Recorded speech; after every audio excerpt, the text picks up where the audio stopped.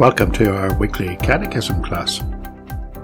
This is a weekly look at the Heidelberg Catechism to help us to learn Christian doctrine with a warm and a practical application. Every lesson has an accompanying study guide. The web link to find that guide is in the episode notes.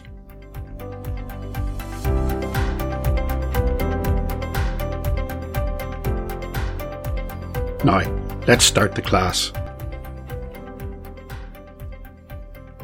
So, welcome again to our weekly Catechism class. We have reached Lord's Day 20, and our instructor is still teaching us the doctrine that lies beneath the words of the historic Apostles' Creed. Now, this is important for us. We're part of the historic church. We are at one with believers who have been redeemed by the blood of the Lamb throughout all ages. And you'll have noticed that although we have spent quite a lot of time working our way through what the Creed teaches us about the Father, God the Father, and especially God the Son, our Lord Jesus Christ, who was born of the Virgin Mary, who suffered under Pontius Pilate, was crucified, died, and was buried, that he descended into the grave, that he rose again from the dead on the third day, that he ascended into heaven, where he sits on the right hand of God, from whence he shall come to judge both the living and the dead. Now, we've gone through that, and that's quite a lot to learn. It's taken us around 40 episodes, and believe me, we have not even scratched the surface. But when we compare what the Creed, and therefore the Catechist, teaches us about the Father and the Son, with what they teach us, the Creed and the Catechist, about the Holy Spirit, it may cause us some surprise. The Creed merely says, I believe in the Holy Ghost. One single phrase. And our teacher follows that with one simple question. Lord's Day 20, question 53. Where he asks, what do you believe concerning the Holy Spirit? And the answer we must give, first, he is, together with the Father and the Son, true and eternal God. Second, he is also given to me, to make me by true faith share in Christ and all his benefits, to comfort me and to remain with me forever. Now, when you think of that, that really makes the Catechist a lot different from modern evangelical churches, where there is such a huge emphasis on the Holy Spirit and the gifts of the Spirit among believers. Some of our Pentecostal and charismatic friends, brothers and sisters in the Lord, may even say that we in the Reformed churches are at fault. We underplay, they will say, the work of God the Holy Spirit. We underemphasize that. But do we? Is the Catechist guilty of making less than he should in the Heidelberg Catechism of the Holy Spirit and his work? Well, actually, I think not. I'm going to read to you the words of Jesus in John 16, verse 13 to verse 14. However, when he, the Spirit of truth, has come, he will guide you into all truth. For he will not speak on his own authority, but whatever he hears he will speak, and he will tell you things to come. He will glorify me, for he will take of what is mine and declare it to you. Let's think about that. Our Reformed understanding of the place of the Holy Spirit in worship is actually reflective of the primary work of the Holy Spirit, which is to glorify Christ. When we're singing our praises to the Lord Jesus, when we're praying to him, when we're worshipping him, when we're learning about him, about Christ, that's when the Holy Spirit is actually doing his work in our midst, directing our thoughts and our praises towards the Lord Jesus. And secondly, our understanding of the place of the Holy Spirit in worship is reflective of the biblical revelation of the Holy Spirit in the New Testament, which reveals to us much more about God the Father and God the Son than it does about God the Holy Spirit. And that's not at all surprising, considering that the Holy Spirit's role is Christocentric, glorifying Christ, and considering that it was the Holy Spirit who inspired the biblical writers, who then merely reflected the Spirit's own emphasis on God the Father and God the Son. So the Heidelberg Catechist and the Creed, the historical creed, and indeed the historical worship practices of the Reformed churches simply reflect the work and the focus of the Holy Spirit himself. Now let's look at the question and answer. The Catechist here asks us what we believe about the Holy Spirit in Lord's Day 20 and question 53. And he divides his answer into two parts. He talks firstly about the person of the Holy Spirit, and then he talks secondly about the work of the Holy Spirit. And we're going to follow that example. In this episode, we're going to look very briefly at who the Holy Spirit is, following the teaching of the Catechist. And then in our next class, we'll see what the Holy Spirit does. I'm Bob McAvoy, and this is the Semper Reformata podcast.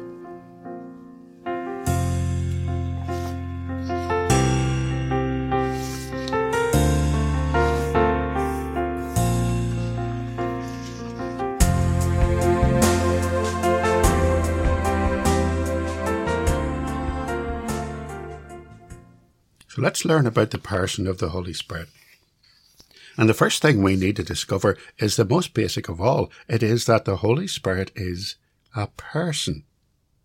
Our catechist in his answer says, he is together with the Son, true and eternal God.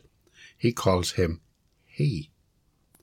Now, as we learned a few months ago in our class, God is three distinct persons, Father, Son, and Holy Spirit in one God, co-equal and co-eternal, and we call this the Trinity. And that brings us to our very first statement about the divinity of the Holy Spirit. He is a person and not an inanimate force, a he, not an it. Now, I know it's easy to get confused.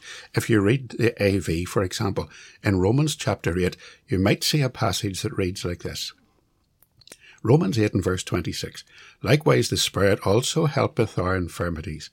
For we know not what we should pray for as we ought, but the Spirit itself maketh intercession for us, with groanings which cannot be uttered. Now, if you look at the Greek text for a moment, the Textus Receptus, on which the Authorized Version is based, reads there auto to pneuma. The word translated itself is auto. It simply means the ability to work independently. Think of our word automatic. Auto. Automatic. It works on its own. Or automobile. You know, an automobile was a cart that could be driven along the road without a horse. It works on its own. It works without outside aid. So the Amplified Bible translates this, but the Spirit himself knows our need at the right time. So the emphasis of the AV text here is simply to remind us that the Holy Spirit himself is able to search our hearts without any aid from us, that he knows our needs. Now that fact, the fact that the Holy Spirit examines our hearts and knows our needs at exactly the right time when those needs are troubling us, that he knows how to express those needs in intercession before God, better even than we can express them ourselves. It's a wonderful work of the Holy Spirit, but it's not the only indication of his personhood.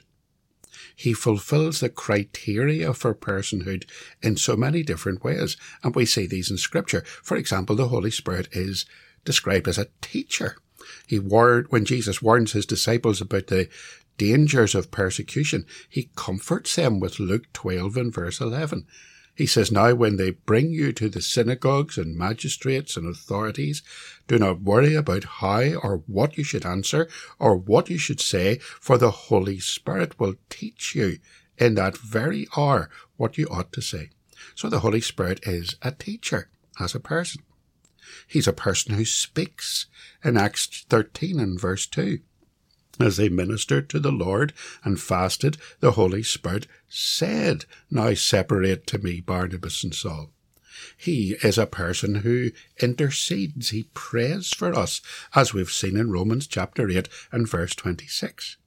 The Holy Spirit helps us in our weakness. When we don't know how we should pray as we ought to pray, the Holy Spirit himself makes intercession for us with groanings which cannot be uttered. And the Holy Spirit as a person can be grieved. We're warned in Ephesians chapter 4 and verse 30, do not grieve the Holy Spirit of God, by whom you were sealed for the day of redemption. So the Holy Spirit, we are taught in the Catechism, is a person. The next thing the Catechism teaches us is that the Holy Spirit is God. He is, together with the Father and the Son, true and eternal God. Now, what does it mean to say that he's true God? He is the blessed third person of the Trinity, Father, Son, and Holy Spirit. There's many biblical examples of the deity of the Holy Spirit. When Jesus taught his disciples the baptismal formula in Matthew 28 and verse 19, he told them to baptize in the name, singular name, of the Father, Son, and Holy Ghost, all co-eternal within the Godhead. One name, Father, Son, Holy Ghost. In Genesis 1 and verse 2, the Holy Spirit, together with the Father and the Son, are active in creation. Genesis 1 and verse 1, in the beginning God created the heavens and the earth. Then verse 2, the earth was without form and void, and darkness was on the face of the deep, and the Spirit of God was hovering over the face of the waters. In the book of Acts, when Ananias and Sapphira lied to the Holy Spirit about the money and the land and the property they had sold, they were considered to be equally lying to God. Acts 5 and verse 3. Peter said, Ananias, why has Satan filled your heart to lie to the Holy Spirit and keep back part of the price of the land for yourself? While it remained, was it not your own? And after it was sold, was it not in your own control? Why have you conceived this thing in your heart? You have not lied to men, but to God. And when Paul teaches us that God indwells the believer, he equates that with the indwelling Holy Spirit. In 1 Corinthians 3 and verse 16, do you not know that you are the temple of God and that the Spirit of God dwells in you? Okay, so we're God's temples, our bodies are the temple of God, but it is God the Holy Spirit who dwells in us. The Holy Spirit is God. Now, because the Holy Spirit is God, there is nowhere that we can go that the Holy Spirit is not there. I want to issue a word of caution here. A decade or more ago, there was a revival in something called Celtic spirituality. It was a fusion of corrupted Christianity with Celtic pagan practices. And the essence of this false religion was that you can see God in everything. You can see God in all of creation. It was actually a Pelagian heresy. For because God was manifested in all of creation, including mankind himself, it rejected the truth of original sin. Saw every man as being essentially good. The British monk Pelagius, the opponent of Augustine of Hippo, wrote, the presence of God's Spirit in all things is what makes them beautiful. If we look with God's eyes, nothing on the earth is ugly. Letters of Pelagius, number 71. So these Celtic spiritualists of earlier this century saw God in the trees and saw God in the birds and saw God in the animals, saw God in the forest and the wind and all this kind of Celtic mysticism. Now, I'm only saying this because there have been elements of that heresy that have seeped over into charismatic and New Apostolic Reformation groups. Prophets, so-called, teaching people that God the Holy Spirit speaks to them through the bird landing on the windowsill beside them and all this kind of stuff. That's not at all what we mean when we say that the Holy Spirit is omnipresent. The Holy Spirit is a spirit. We cannot see him, but we know he is with us, he is within us, he is around us. Here's how the psalmist describes it in Psalm 139 verse 7. Where can I go from your spirit? Or where can I flee from your presence? If I ascend into heaven, you are there. If I make my bed in hell, you are there. If I take the wings of the morning and dwell in the uttermost parts of the sea, even there your hand shall lead me, and your right hand shall hold me. Tell you what, let's pause for a minute and let's worship God in the words of that psalm. Psalm 139, verse 3 to 10, my going out and lying down are plain before your view. Before I speak a word, O Lord, it is well known to you. You hem me in behind before you lay on me your hand. Such knowledge is too wonderful, too high to understand. Psalm 139, verse 3 to 9.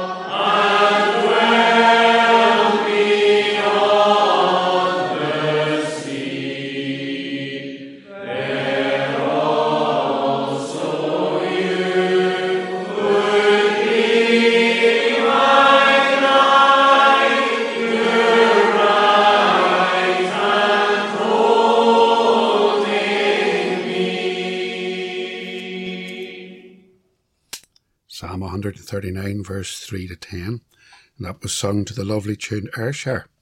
I really recommend that you pay a visit from time to time to the website www.thepsalmsung.org, where you'll find many, many examples of psalm singing, and you can learn tunes and learn the words.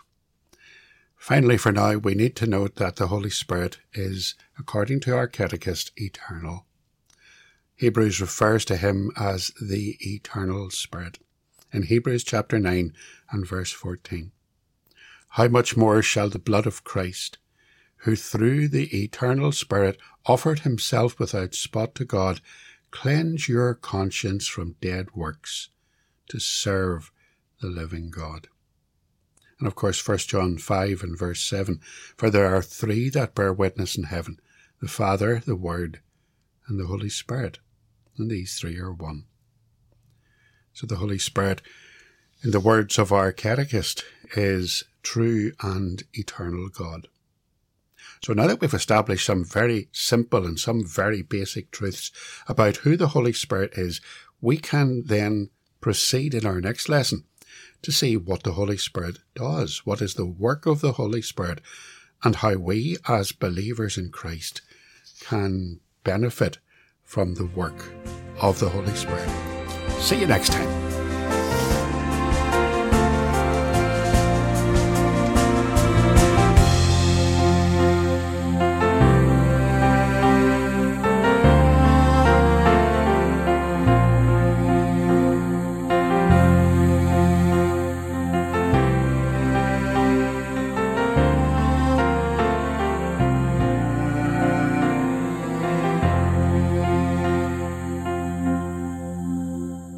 So thanks for listening to the podcast today.